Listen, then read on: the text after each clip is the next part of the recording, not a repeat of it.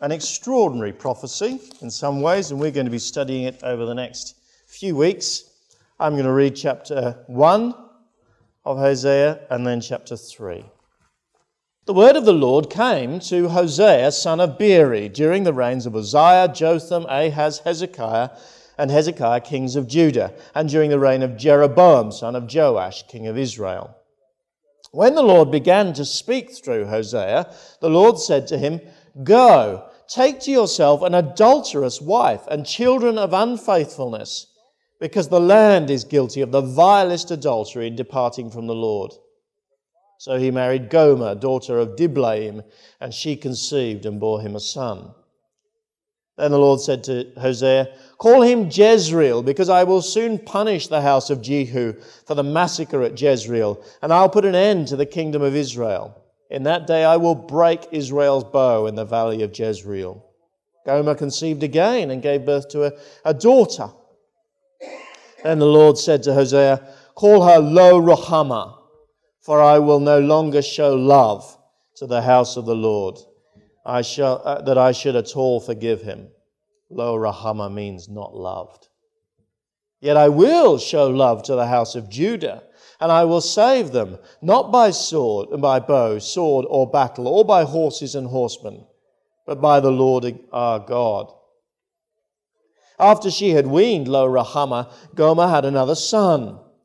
Then the Lord said, "Call him Lo-Ami," which means not my people, for you are not my people, and I am not your God. Yet the Israelites will be like the sand on the seashore, which cannot be measured or counted. In the place where it was said to them, "You are not my people," they will be called sons of the living God. The people of Judah and the people of Israel will be reunited, and they will appoint one leader and will come up out of the land, for great will be the day of Jezreel. Chapter 3. The Lord said to me, "Go show your love to your wife again, though she is loved by another and is an adulteress. Love her as the Lord loves the Israelites, though they turn to other gods and love the sacred raisin cakes." So I bought her for 15 shekels of silver and a homer and a lethek of barley. Then I told her, "You are to live with me for many days. You must not be a prostitute or be intimate with any man, and I will wait for you." For the Israelites will live for many days without king or prince, without sacrifice or sacred stones, without ephod or idol. Afterwards, the Israelites will return and seek the Lord their God and David their king. They will come trembling to the Lord, to his blessings in the last days. Let's pray.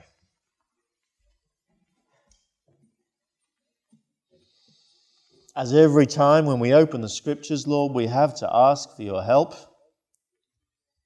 Without your help, we can understand nothing. With your help, we can understand all things.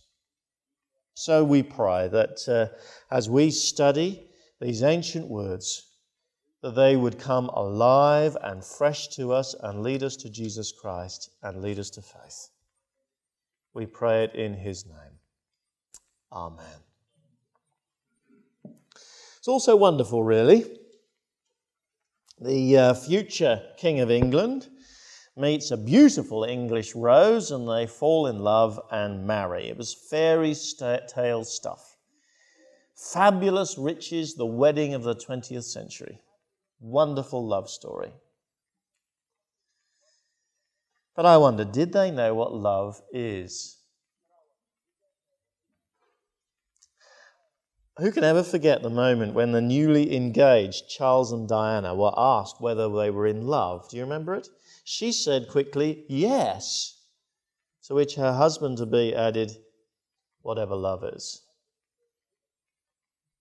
But we know what love is, don't we?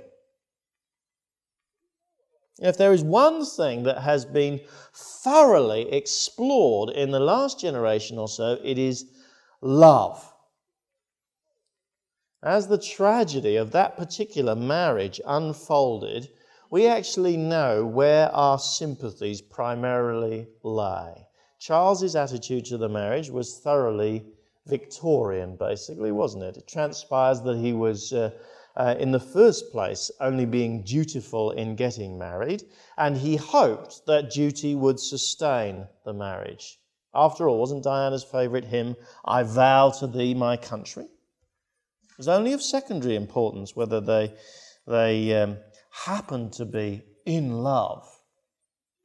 It's only of secondary importance that Charles took a secret mistress. After all, that was the Victorian way. Marriage was about dutifully producing offspring for the next generation, not being in love. Now, we could have told Charles, couldn't we? We could have told him that that is not love. We know what love is. We saw it in Diana. We saw her hugging children and AIDS victims. And we knew that was love. We learned about her traumatic search for love through unsuitable liaison after unsuitable liaison. And we felt with her because many others of us, of her generation, of the same generation, had gone through the same sorts of traumas in our personal search for love. Finally, we hoped she would find love that we instinctively sense is out there. Finally, it seems she had. She seemed so happy, so relaxed. And then she died.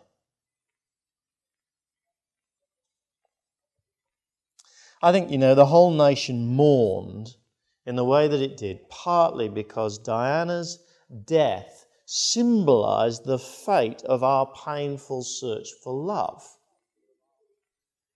She was like us, searching for love. She was like us, being deeply traumatized in that process. And like we fear, she actually never did enjoy love.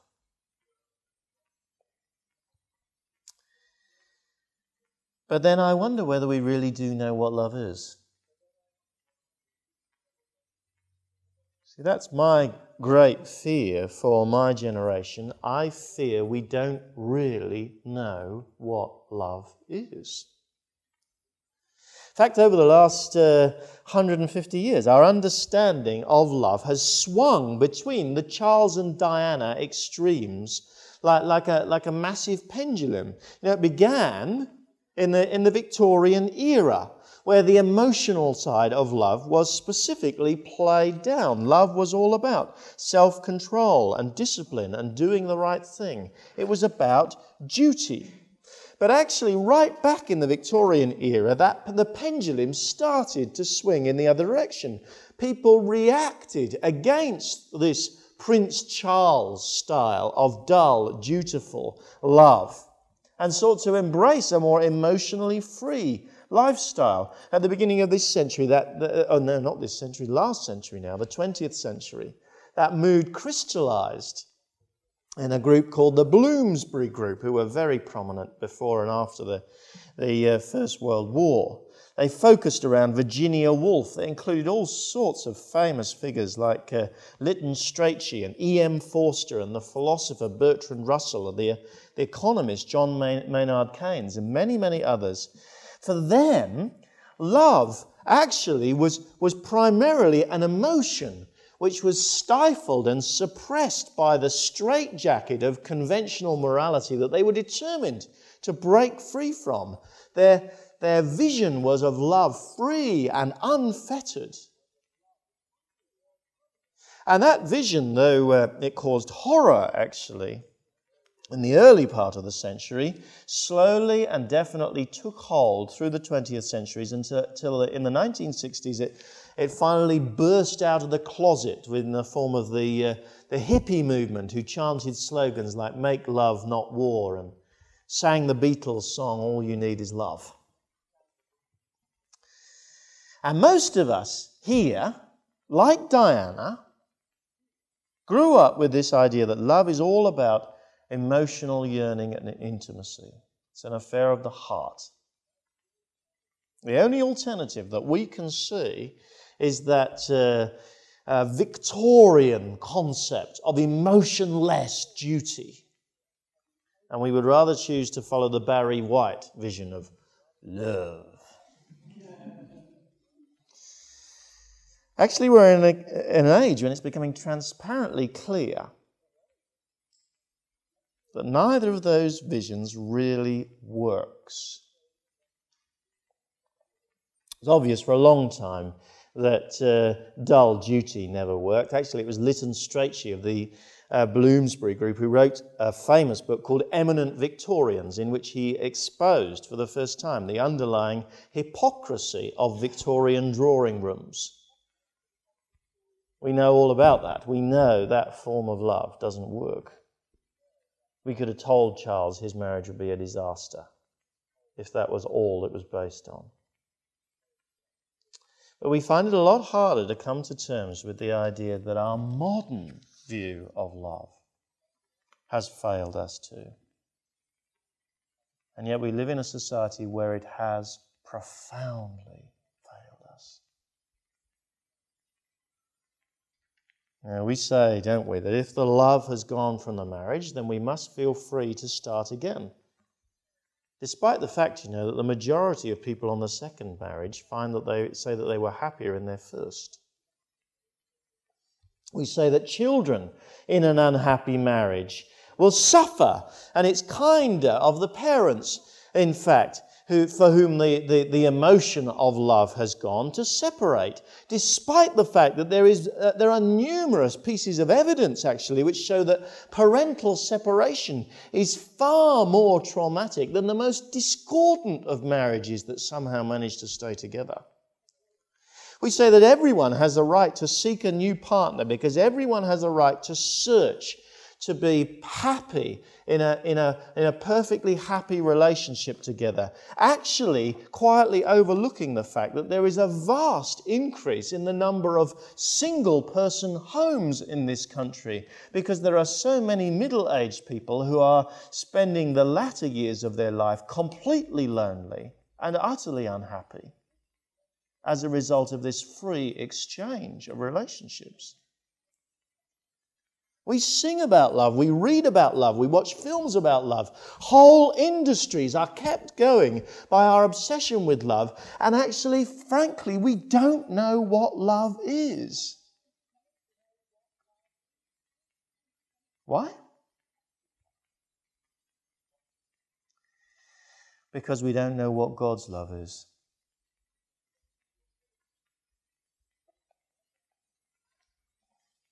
Way back in the Victorian age, the idea of love as duty came about not because of the Christian faith, but because of a Victorian anxiety about their loss of Christian faith.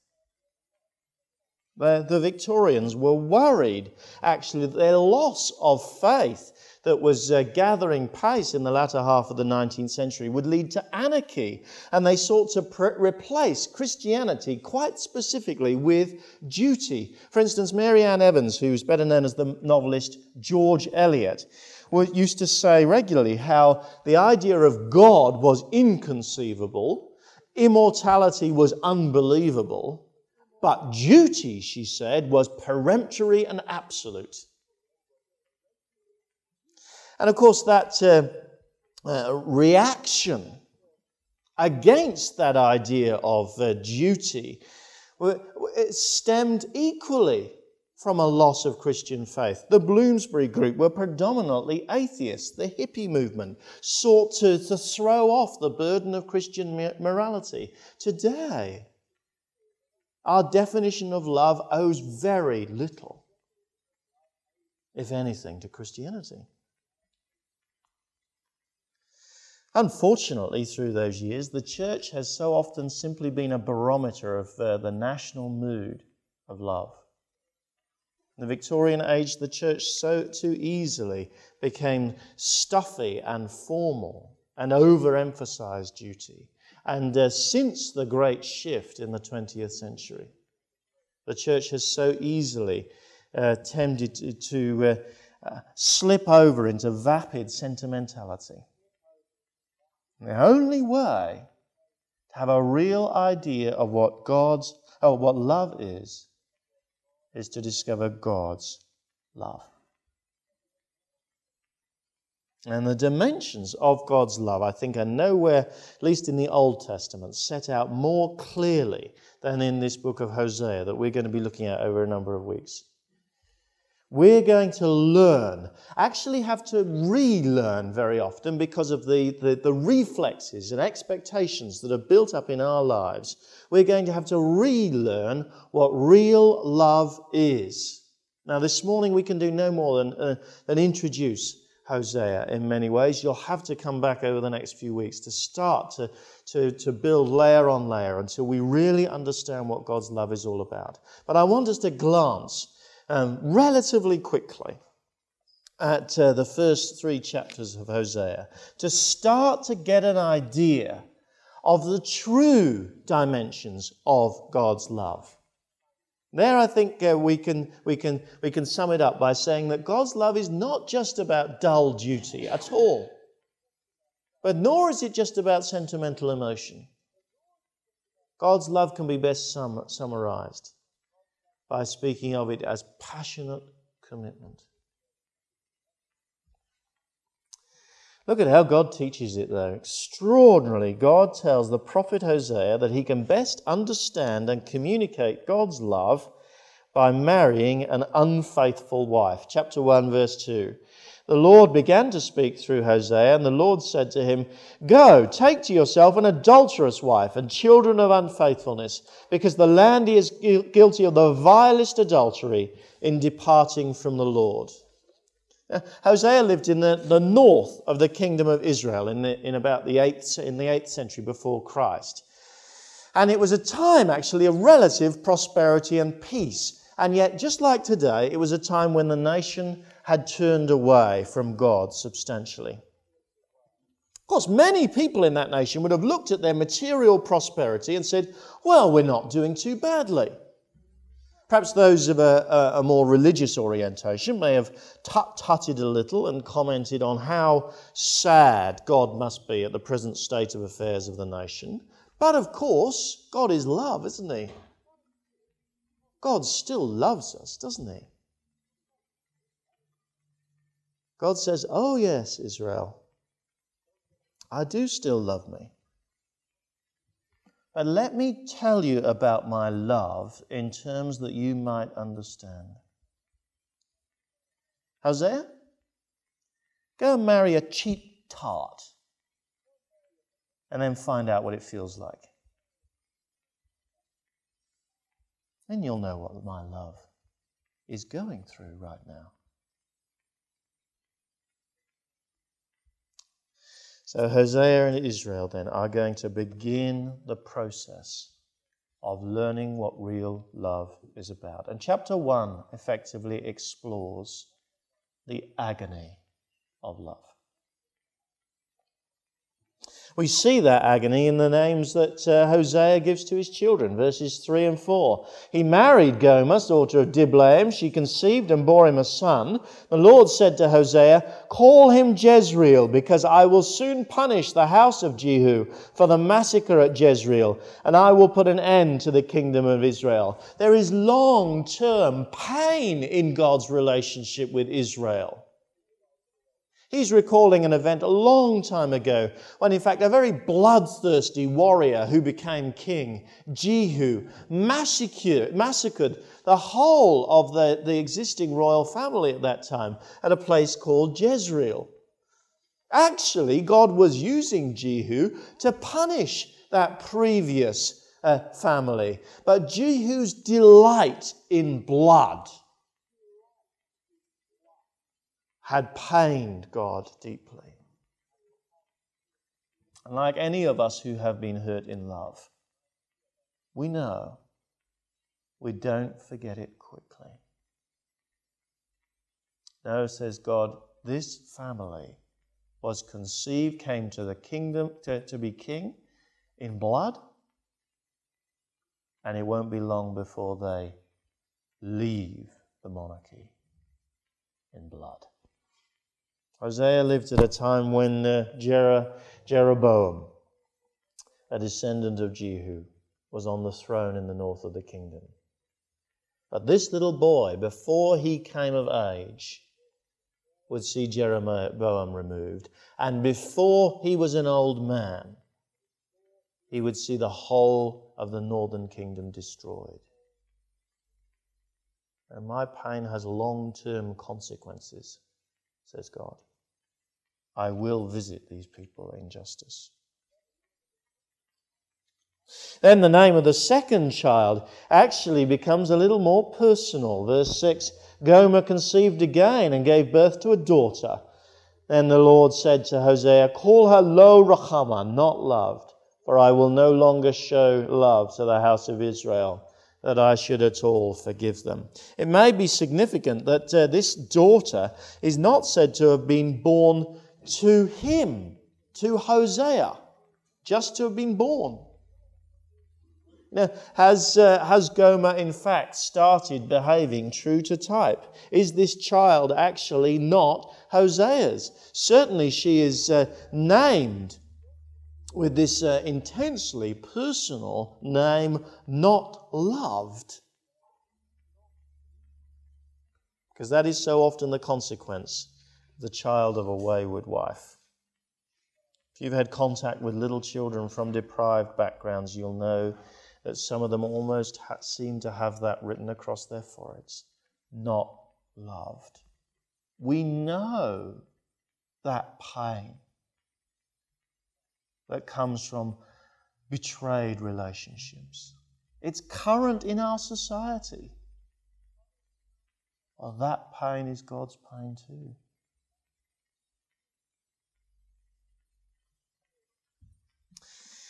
The third name makes the reason for this breakdown of love very, very clear. Verse 8.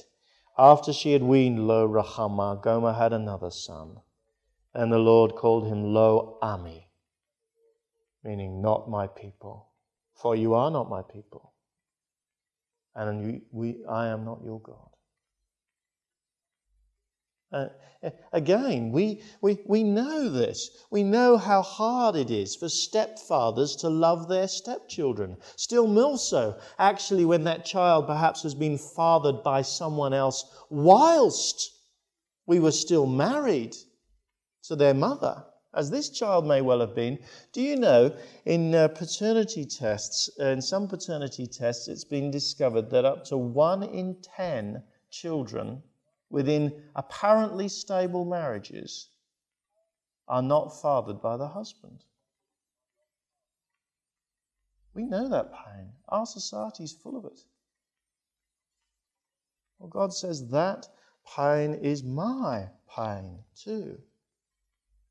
That you are experiencing in your society, I am experiencing in my relationship to you, as long-term hurts build up over the years, and generation after generation repeat the same sins, as people turn away from me and still blithely expect me to love them, as people actually abandon me and then try to pretend they are still my people. They are not my people. I cannot love them. I must visit judgment in my justice on them. I am angry, says God, not because somehow my love has failed, but because my love is real. One thing our modern world says it knows about is how to deal with situations where people are not loved, where people are not my people. Walk away, don't we? That's what we're supposed to do. That's what God says He will do. We understand that in one sense. Except that He doesn't say He will do that alone. Verse 7. Yet I will show love to the house of Judah. I will save them, not by sword, by bow, sword, or battle, but by horses and horsemen, but by the Lord their God. Oh yes, perhaps we understand that. He's been addressing the northern kingdom. Perhaps he will walk away from these rebellious people and back to his home people, the more righteous southern group of Judah. But no, verse 10, he discounts that. Yet the Israelites will be like the sand on the seashore, which cannot be measured or counted. In the place where it was said to them, "You are not my people," they will be called sons of the living God.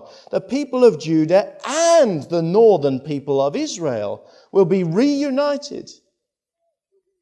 That's what he's going to do. He feels that agony. He wants us to know that agony. He wants us to know that the emotional pain that so many people feel in this world is his pain. And yet he is not going to give up on love. He is going to somehow bring those people back to himself. Chapter 2 explores how he's going to do that. We'll see a lot more of it in the later parts of Hosea, but let's just glance at chapter 2 to move on from the agony of love to God's strategy of love. First thing that God says that he must do is in fact bring out into the open how far we have gone from him. Verse 2, "Rebuke your mother, rebuke her, for she's not my wife.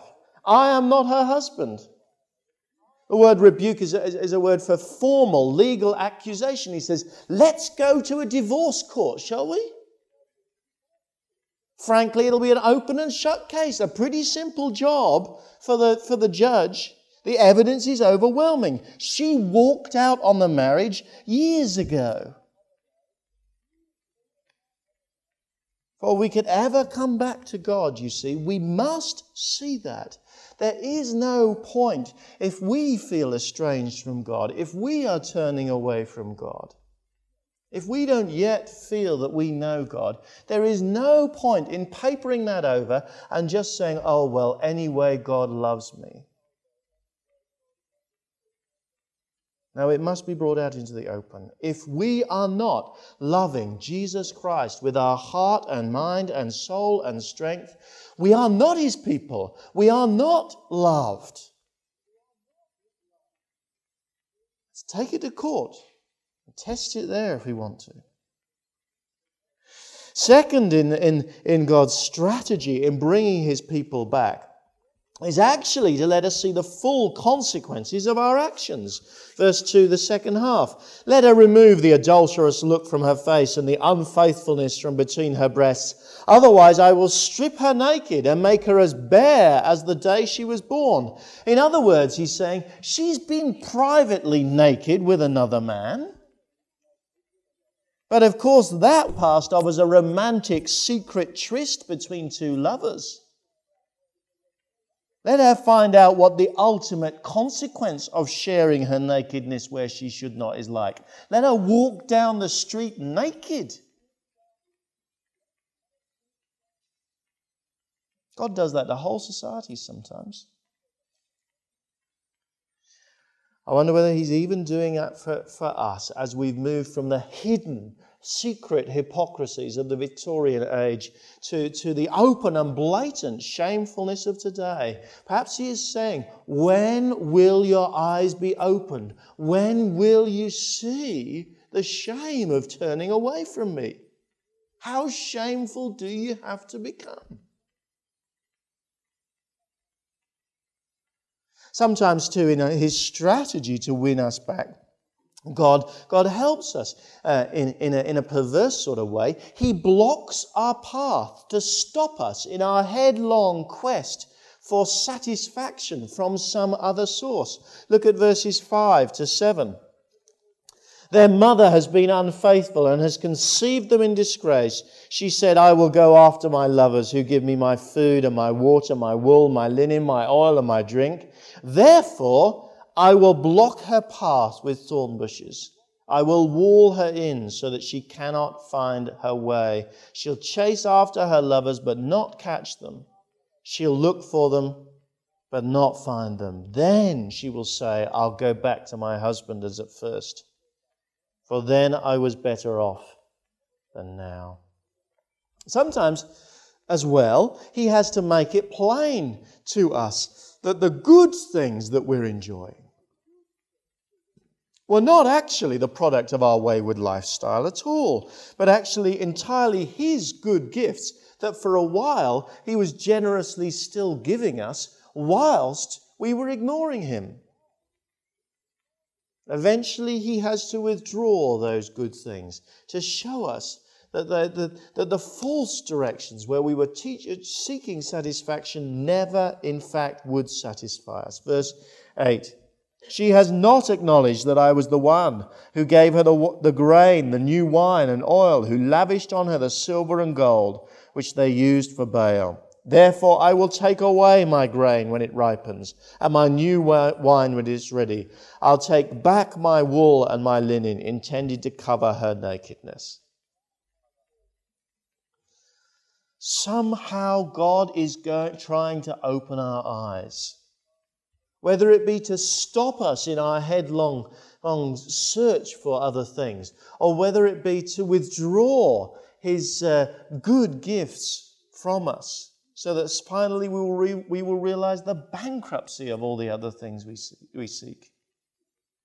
I remember very vividly a few years ago meeting a girl of about my age who, after graduating, had got a job in the city, in which she earned massive amounts of money. And she had a wonderful life. She had so many friends, she didn't know what to do. She had a smart flat, she had a fast car. One day she was unexpectedly made redundant. She lost everything, in fact. She said the most painful thing of all was that almost every single friend she had never spoke to her again.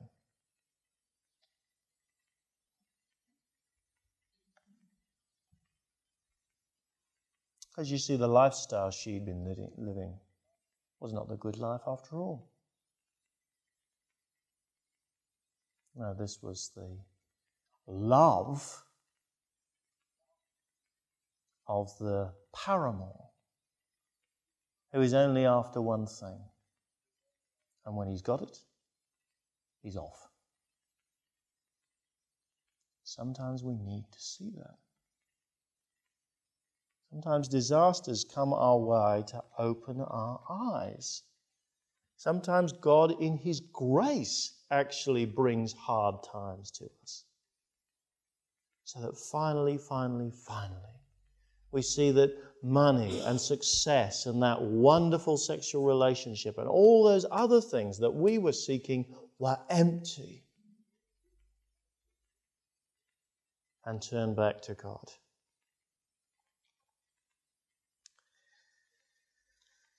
Perhaps you feel like you've got to that point. Perhaps you're not yet a Christian. Perhaps you walked in here with a rather naive view of God's love, which you had instinctively sensed was rather fading now because of personal trauma or your life getting harder and harder. Perhaps you now know that you misunderstood his love. Could it be that he wants you to learn of a deeper love? Could it be that he wants you to feel his personal pain of rejection as he explores it in chapter 1?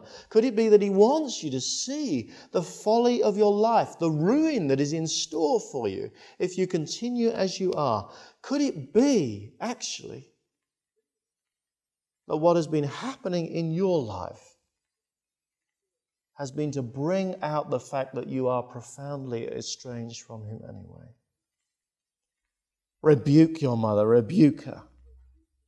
She's not my wife. I'm not her husband. You know, perhaps you actually have been coming to church all your life. Perhaps you're from a Christian family. Perhaps you've been baptized as a believer by immersion. Perhaps you're a church member. Perhaps you've got all the certificates to prove it. Perhaps actually nobody else has yet begun to suspect the emptiness and the barrenness that you have sensed slowly growing in your heart. Could it be that God has allowed you to get this far, to this point? Because He actually really loves you. Not with that superficial love that everybody talks about, but with real love.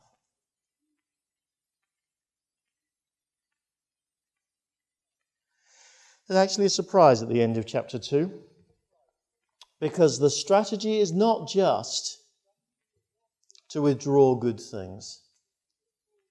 After God has withdrawn from His rebellious people and made them feel what it is like to turn away from Him, extraordinarily He comes not in judgment, but as a lover. Verse 14. Therefore, and in this court case we think it's going to say, I'm going to condemn her. Therefore I am going to allure her. I will lead her into the desert and speak tenderly to her. There I will give her back her vineyards. I will make the valley of Achor a door of hope, and she will sing as in the days of her youth, as in the day she came up out of Egypt. Verse 18, in that day I will make a covenant for them with the beasts of the field and the birds of the air and the creatures that move along the ground.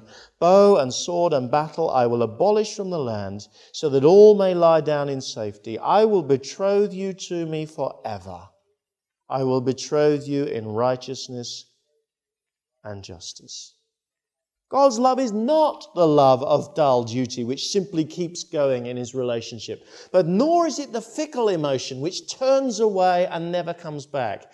It is a passionate commitment, a commitment which does not easily walk away, but which is not satisfied until it elicits personal love from those He woos, so that we can be renewed.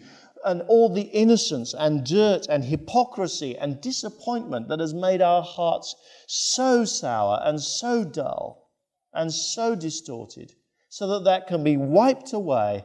And as He puts it, she will sing as in the days of her youth. That is God's intention.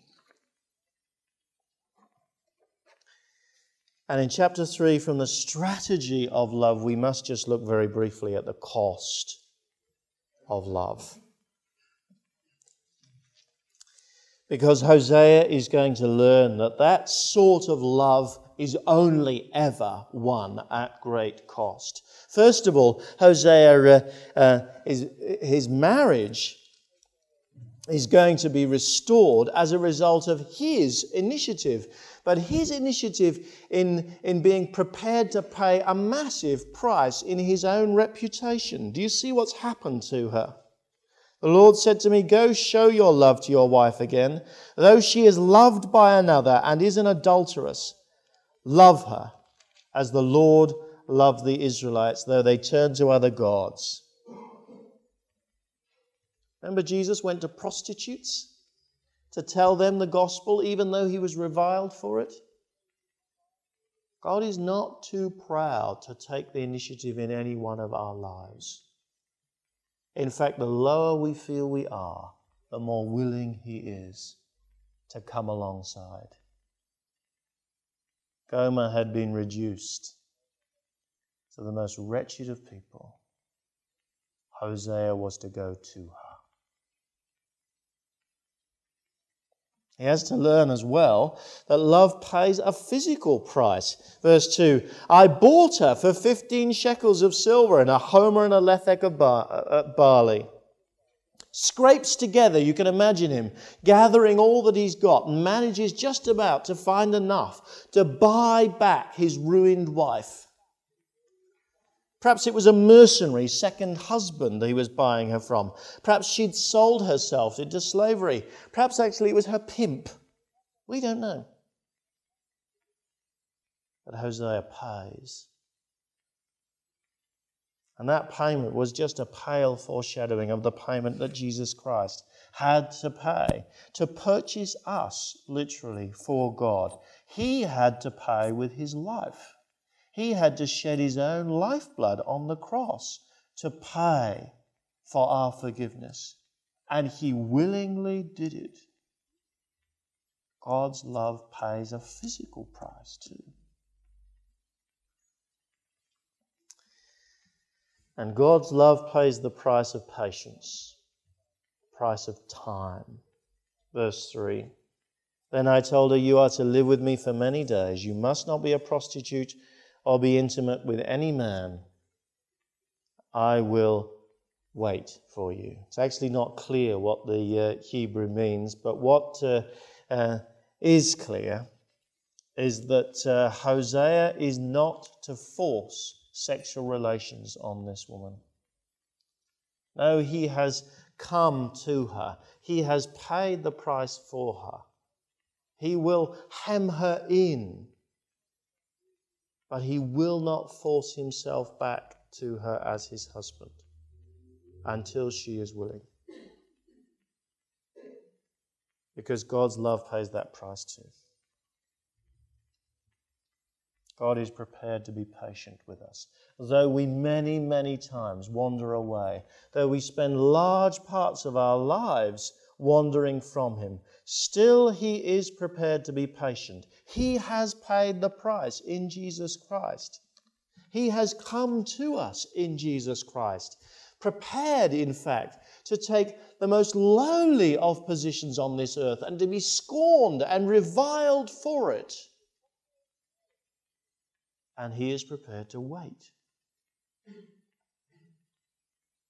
That is just the beginning of a taste of what God's love is like. So there remains just one question. Don't you want to enjoy that love?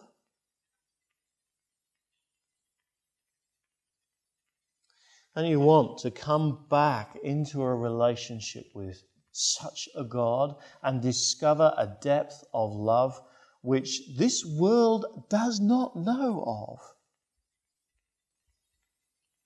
Because the way is open. All we need to do is recognize our personal bankruptcy. I can do nothing to get myself right with God. Is recognize the price he paid. And finally to say, yes, please, love me like that.